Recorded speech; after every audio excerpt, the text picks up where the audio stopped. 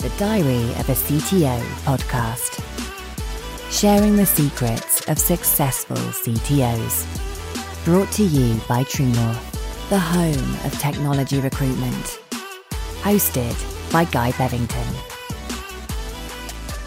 So Edgar, great to see you. Thanks for joining us. How the devil are you today? Wonderful. Thanks a lot for this invitation. I think it's a really interesting opportunity to actually share part of my learning in this process, in this journey. Good. Looking forward to it. So by way of introduction, Edgar, you are a CTO and founder of a company called FinCrime Dynamics, where you're doing some really interesting and exciting work around synthetic data and this concept of financial crime vaccines. So really interested to hear a little bit more about that, and I'm sure we'll get into to that soon. But yeah, let's start with you. The whole point of a Diary of a CTO is to hear about your story, your journey, and we've obviously known each other for a little while now, but I think it's pretty fair to say you've got quite an incredible, and interesting and varied background in tech so far. Obviously, started out as a software engineer, and then you've done your PhD. You've been a researcher, and then an entrepreneur and a CTO. So yeah, it'd be great if you could kindly tell us a little bit about where it all began for you, and how you got into technology in the first place. So thanks a lot for this nice introduction. I mean, you say already quite a lot, but just to give you a little bit overview about myself, I've been in the technology space for around 25 years. So I started early on as a student. I think that was the time of the dot-coms where everybody was building websites. And I of course, took a little bit of advantage of that. I'm originally from Colombia, so I fell in love with computers. I was early on many technologies, and I did actually an internship in the Netherlands in a company that was using very interesting technologies at that time. And we help some institutions to actually create websites faster. And that was one of the things that made this company very successful. That company, I left the company, I went back to Colombia, but that company became an unicorn. So it was acquired by another company. So that's one of the interesting stories about that. But I think my journey has been a lot around software development. I got a little bit, captivating by research. And I decided to move to Sweden to pursue studies. So I did a master's degree in Sweden, in Linköping University. Then I moved to do PhD studies. And I found an area that really brought a lot of passion to my background from Colombia, and it's the area of financial crime. And I was trying to shift a little bit my profile from being a software developer to become a data scientist. But then the first problem I had was data, and then from there my research derived into the generation of synthetic data.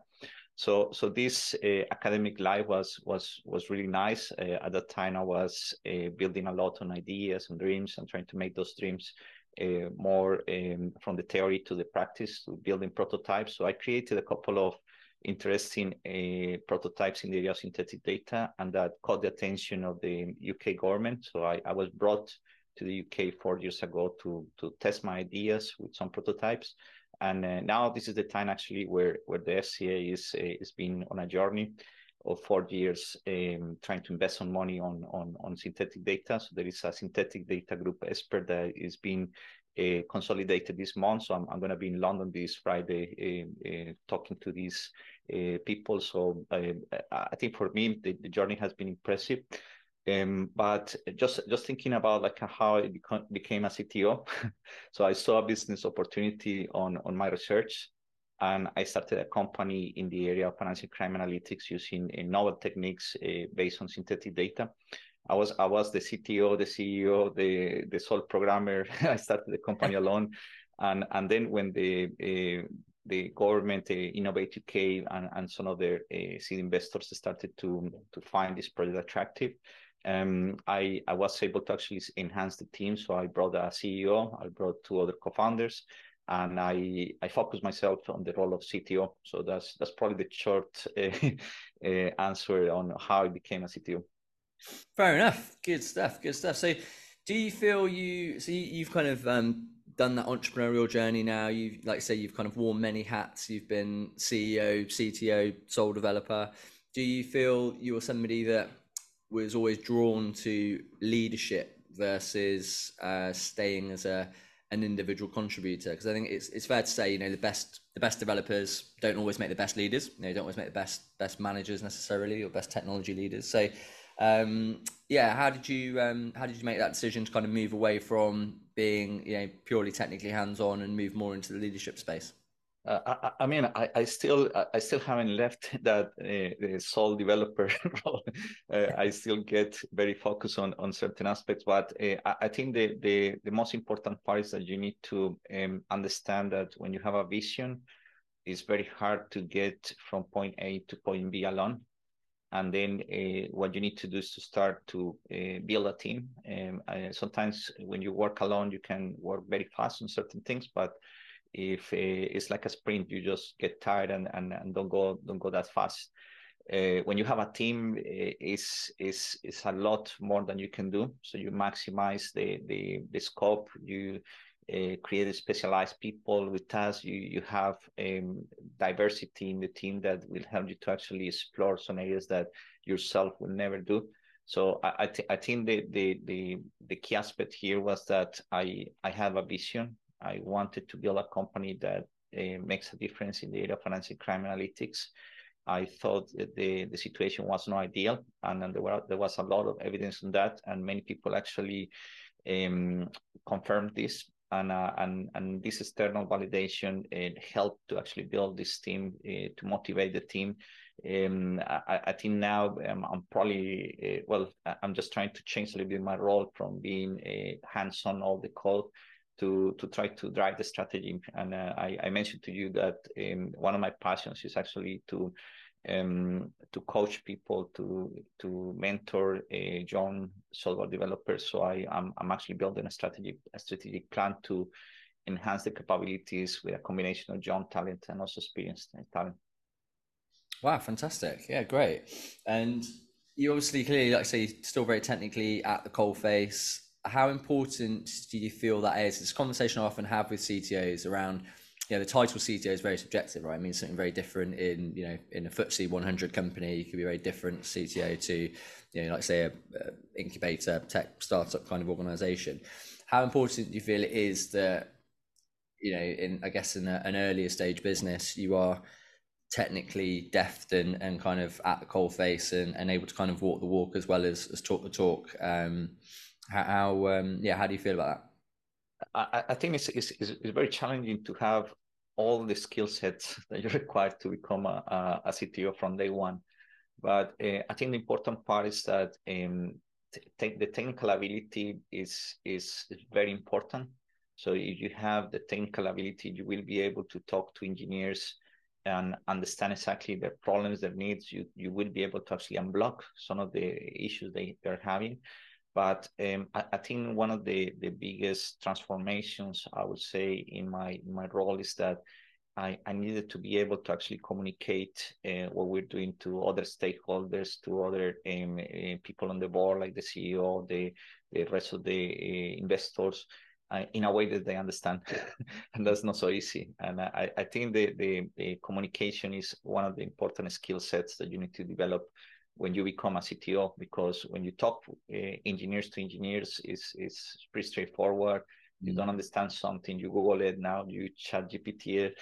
But the important part is how to communicate what you're doing in a comprehensive way to the other people that are non-technical, that perhaps they don't see the work in the same way as you do. I have found myself in conversations with engineers about the technical beauty of what we're doing. But then with CEOs, they don't probably want to listen to that. They want to listen about the business value and what's the offering. So basically communication, trying to understand how you send the message across different stakeholders about what you're doing is quite important. And it's a constant journey. I mean, I've been rebuilding myself several times when things don't go the way I want. Yeah, I can imagine. I mean, I think it's a great point, and certainly something I would agree with from my, all the CTO searches I've conducted throughout my time. Clearly, depending on the maturity of the business, the scale of the business, the ability and the need to be, at the coalface, technically hands-on, still maybe contributing code, will vary greatly, depending on the situation. But I definitely agree with you. The kind of core thread that I see that runs throughout a lot of the great CTOs I've worked with is definitely the softer skills. It's the communication piece. It's the ability to engage stakeholders, take them on that journey. But like I said, it's that communication piece of, is somebody able to win the hearts and minds of people that aren't necessarily overtly technical, but get them to understand how what is being worked on and built technically is actually really going to improve their, job or ability and that kind of thing. So yeah, I definitely agree. Kind of seeing things from the business perspective, I think is the point at which people really move from being a strong technical resource to somebody actually that can kind of drive change through the business via technology. So yeah, so talk me through then your approach historically to, you mentioned a really good point there of, when you build a team, that's your point at which you can actually start to really scale something, because, clearly you got the people that can add value in other areas, that you necessarily wouldn't have the time to do. So talk me through your approach to how do you go about building teams, and do you have any kind of unified approach that you take to building tech teams from scratch when you look to hire? So I would say the first thing that you need to do is to be creative, because there is a lot of constraints, in terms of time, in terms of priorities, in terms of skill set, in terms of money. And the conversations I have had with some stakeholders is that even if you have all the money you want to hire people, it's really hard to hire the right one. So there is always constraints, and the obviously it's better to have the problem of finding the people than finding the money. but Yeah. perhaps the opposite is I would say, probably I correct myself, perhaps the opposite is better situation to have no money but have the right people, because then you try to find the money for that. But I think the approach I have taken is I need to find people that are highly motivated. I think that's the first part that I feel this is a concept that is valid even in the early startups and in a big company. I used to have a word that I try to avoid: mercenaries, people that just come for a job because they just want to have just an income, and then they just might do a good job, but the problem is that the IP of the company is also present in the know-how and the talent. And then if you can retain this talent, I think it's a win for the company. So contractors are good to have. I think they are very valuable, but they fit some specific roles that perhaps I think my preference is to have people in-house to drive the core business. I think another approach that I take a lot is to try to create a growth path. I think many people join companies because they want to have some sense of growth, to master some skills. So I try to be close to the engineers, to try to be close to the people I manage, to understand what is a possible career path, that is a career path that I do not impose on them, but it's something that they choose. And of course they need to be clear that if the path that they chose it does not align with the company, perhaps it's not the right company for them. So I try to align these two things and try to see how they fit into the company mission and values. And I think it's been quite helpful. Sometimes we have had people in the early on stage, from practitioners doing internships. We also have hired people with a lot more skills, but the issue is that it costs money. so you need to balance the resources on those two. And yeah, that's probably the initial conception. Just give them a purpose and try to give them some career path to master it. And perhaps finally, if I might add, is to don't handhold too much. Like try to empower them and give them some space for them to explore this creativity, because I don't think, especially in this area that is a little bit of a creative area, I don't think the engineers want to be told exactly what to do at every single time. Yeah, absolutely. Yeah, I totally agree with that. And I think we obviously spent quite a bit of time together recently at a recent CTO roundtable, and I'm always really encouraged when I hear the refreshing approach from CTOs, which I think is kind of where we got to that evening, was that it's better to hire for attitude than it is for skills alone. And of course, like you say, there's always a need sometimes of a very specific bit of work, maybe get a contractor in that's got that particular skill set where they can come in, hit the ground running straight away. But generally speaking, if you're a scaling business, it's much more important to get somebody that is really bought into the vision and the mission of the business. And they can obviously, like I say, I totally agree with you. When you get people, I think, that are fully aligned with the values and the mission, really excited by the mission, that's when they feel, they can be really creative. And, like I say, you get the best out of somebody that maybe if you worked in a more of a micromanagement environment where people weren't particularly excited or enthused by the mission of the business, then, you don't quite get the same quality output. So, I definitely agree with that. And let's talk a little bit more about the work you're doing at FinCrime Dynamics. So when we first spoke, I was kind of blew my mind, really interesting with this whole concept of, financial crime vaccine. So talk to us a little bit more about that. Obviously, it's your passion and your vision that you've mentioned to build a business in this space. So talk us about what you're doing. I think the first part is that, as we mentioned before, we definitely needed to have a purpose. And I briefly mentioned that the situation is not ideal, and we sort of identify a gap in the market. So the gap in the market that we identify is that financial institutions spend a lot of money and time and effort in building financial controls that, unfortunately, there's plenty of evidence that they are not doing what they're supposed to do, or they're doing this in a sub-optimized way.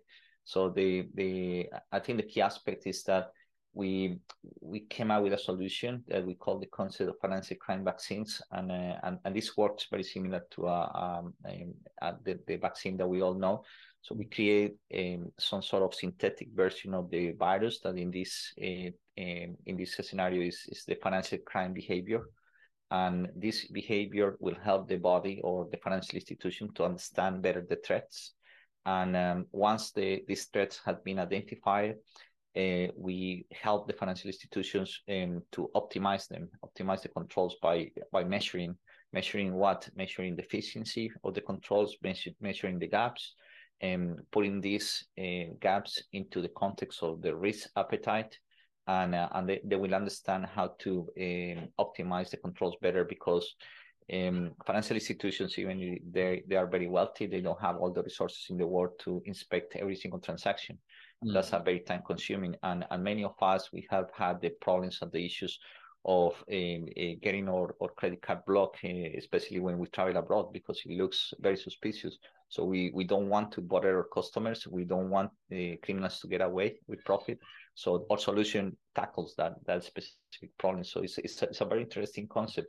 So the concept is quite new in the area. So we currently are working with a number of financial institutions in several tasks, dissemination. We call it clinical trials because we're also working hands-on with them. But the real effect or impact of what we're doing will be seen in the next couple of years. And I think one of the most interesting parts is that synthetic data is playing a key role in breaking the barriers of communication between institutions. Knowledge sharing is very important. And this is one of the key aspects that synthetic data is unlocking, the cooperation. So I mentioned previously that I will be in London this Friday talking to experts around synthetic data. And the FCA has recently published some reports saying that the use case that they want to explore is very related to what we're doing in the company. So it seems that we're doing something right. Absolutely, yeah, perfect. Well, it's like you say, it sounds like you've really, well, clearly it's a big problem that you're solving, and one there's a real probably desire, I'm sure, from a lot of financial institutions to have a product like yours. And I think, we spoke about this before, but I also think just the concept from I don't want to cheapen it by saying a marketing perspective, but the whole concept of financial crime vaccines, I think, especially off the back of the last couple of years, with the pandemic and COVID and that kind of thing, it's obviously such a relatable concept. I think that people can really kind of wrap their head around as well, that it must land probably a lot better now, I guess, in the aftermath of the pandemic, when you're speaking to people, that people actually like, okay, yeah, kind of understand why we're doing this. And I guess that's a very positive thing for you guys as well. But just thinking about this synthetic data and I guess sort of building this product from scratch, it feels like it's a problem that, like I say, from a creativity point of view, there's a whole wealth of different ways you can approach it. But it feels like a problem that actually will probably marry together quite a lot of both software engineering and kind of data science approaches when it comes to the synthetic data piece. So yeah, how do you kind of see that sort of panning out in terms of the approaches that you'll sort of take to this problem? Yeah, I mean, it's definitely a solution that requires a very strong component of technical pieces. So the data science part is fascinating. I think everybody has seen in the recent years the capabilities that AI has to solve complex problems. I think one of the biggest restrictions of AI is data, and the data is basically the fuel for the engine of machine learning. So the value proposition that we have around synthetic data ticks a lot of the boxes that the concept of financial crime vaccine is getting. I think the key aspect here is that software in software testing is really important. And when we deploy controls without proper testing, without assessing the scenarios that haven't been seen before, I think we take a high risk, and then this risk is basically converted into a cost for the financial institution. So what we're trying to do is to actually minimize that with technology. Yeah, absolutely, makes a lot of sense. What do you feel has been, I guess, in this? It's quite a pioneering area of tech, and like I say, a lot of the biggest findings probably yet to sort of come out in the next couple of years. But so far on this journey, what have been some of the kind of unforeseen or the biggest challenges that you've faced when building out this concept, building out this product as a technology leader? Yeah, I think from a technical perspective, we were working on cutting edge technology. So people like me were not available out of the box in the market. So it was really hard to actually find people that have this matching concept of domain expertise in financial crime, and at the same time expertise in generation of synthetic data, and just to end up the expertise in machine learning to actually build the controls. So those kind of expertise or marrying those expertise are really hard, and I think the market is now being more aware that synthetic data engineers are required. And there's a lot more understanding since 10 years ago when I started to write my papers about how useful it will be to use synthetic data, because I think most of the data scientists' approach is that we have enough data, so why we should bother about synthetic data. So some of the approaches of the domain experts is that we have so much data that we just can't cope up with all this information, and every day that we see something, sometimes it's new because the crime evolves a lot. So there is there is a lot of need to actually match the domain expertise with the technical capabilities to actually tackle the problem in a real way. So there is definitely a lot of challenges in finding people that are ready for working in companies like us. I would say some of the challenges, and that lucky for us, the gap is less and less, is that the processing capabilities that AI requires and also some technical solutions are quite high and demanding. But lucky for us, I think the cloud computing solutions around that allows the scalability are matching our demands. So I think that's probably one of the things why these kind of solutions were not built 10 years ago, because it was very expensive. Yeah. So now we're getting to the point that the solutions can be built in a cost-efficient way. Yeah, absolutely. I guess cloud has got a real direct impact on that, hasn't it, in terms of being able to actually scale in a relatively cost-efficient way. But yeah, that's a really good point you make about obviously that sort of profile, I guess, that kind of Venn diagram of those different overlapping areas of the kind of person that's going to fit within the business and really add value to what you're doing. But like I say, hopefully with awareness greatening in the market, it's going to become exponentially easier to find these people, and it feels like you're right at the crest of the wave, sort of ahead of the rest of the market. So fingers crossed you can kind of position yourself as the authority in the space, and attract a lot of talent organically as a result of that, hopefully. Okay, fantastic. Well, really enjoyed the chat, Edgar. I think it's really very interesting work that you're doing, and I love your backstory and kind of how you've got to the place you've got to. Clearly a really deep passion and a mission, and I think that's, I mean, just my own personal journey, I think that's really important, that the leader of any business has real vision and a real passion for the mission that they're on. It's the reason I started True North in the first place. It's something I'm kind of less bothered about how quickly we get from A to B, and I'm more bothered about how we get there with the right people and people that buy into the mission and buy into the vision. So I think it is a very, very important thing of a leader of any business to really have. I look forward to keeping abreast of all of your big wins and development in future. I like to end every podcast by asking the same question, which is, if there was one favorite piece of advice that you had gathered over the years, or your one favorite piece of advice that you'd like to pass on to your fellow humankind, what would that be? I think one of the key aspects to succeed in as a CTO, or probably in any task that you dream of accomplishing, is perseverance. So if you persevere, if you don't give up, if you every day you incrementally do something, you're gonna be faster than anyone that is not trying at all.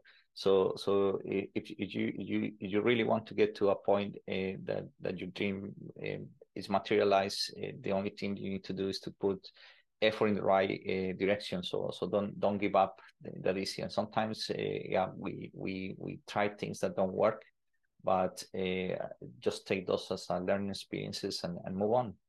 Yeah, I love that. I think that's a great way to end. And I think, absolutely, I see that as the real role of a leader, is to almost reframe failure for people that they're kind of coaching and mentoring. Because I totally agree with you. Certainly in recruitment, the first kind of year of anybody doing this job is just failure left, right, and center, and that's not necessarily a bad thing. It's a good thing, and that's the way you learn. And a winner, one of my favorite quotes is, a winner is a loser that didn't give up. That's true. Everybody loses. Everybody totally agree with that. Yeah. And you just got to keep moving forward, and like I say, take that perseverance on board. So fantastic. Well, Edgar, thank you very much again for taking part. Great episode. Really enjoyed the chat, and very much look forward to keeping in touch. Best of luck with FinCrime Dynamics. I'm sure you'll go from strength to strength, and we'll definitely be keeping my eyes and ears posted for your future successes. Thank you very much for the invitation. I'm really happy to be here. No worries at all. Take care. Bye for now.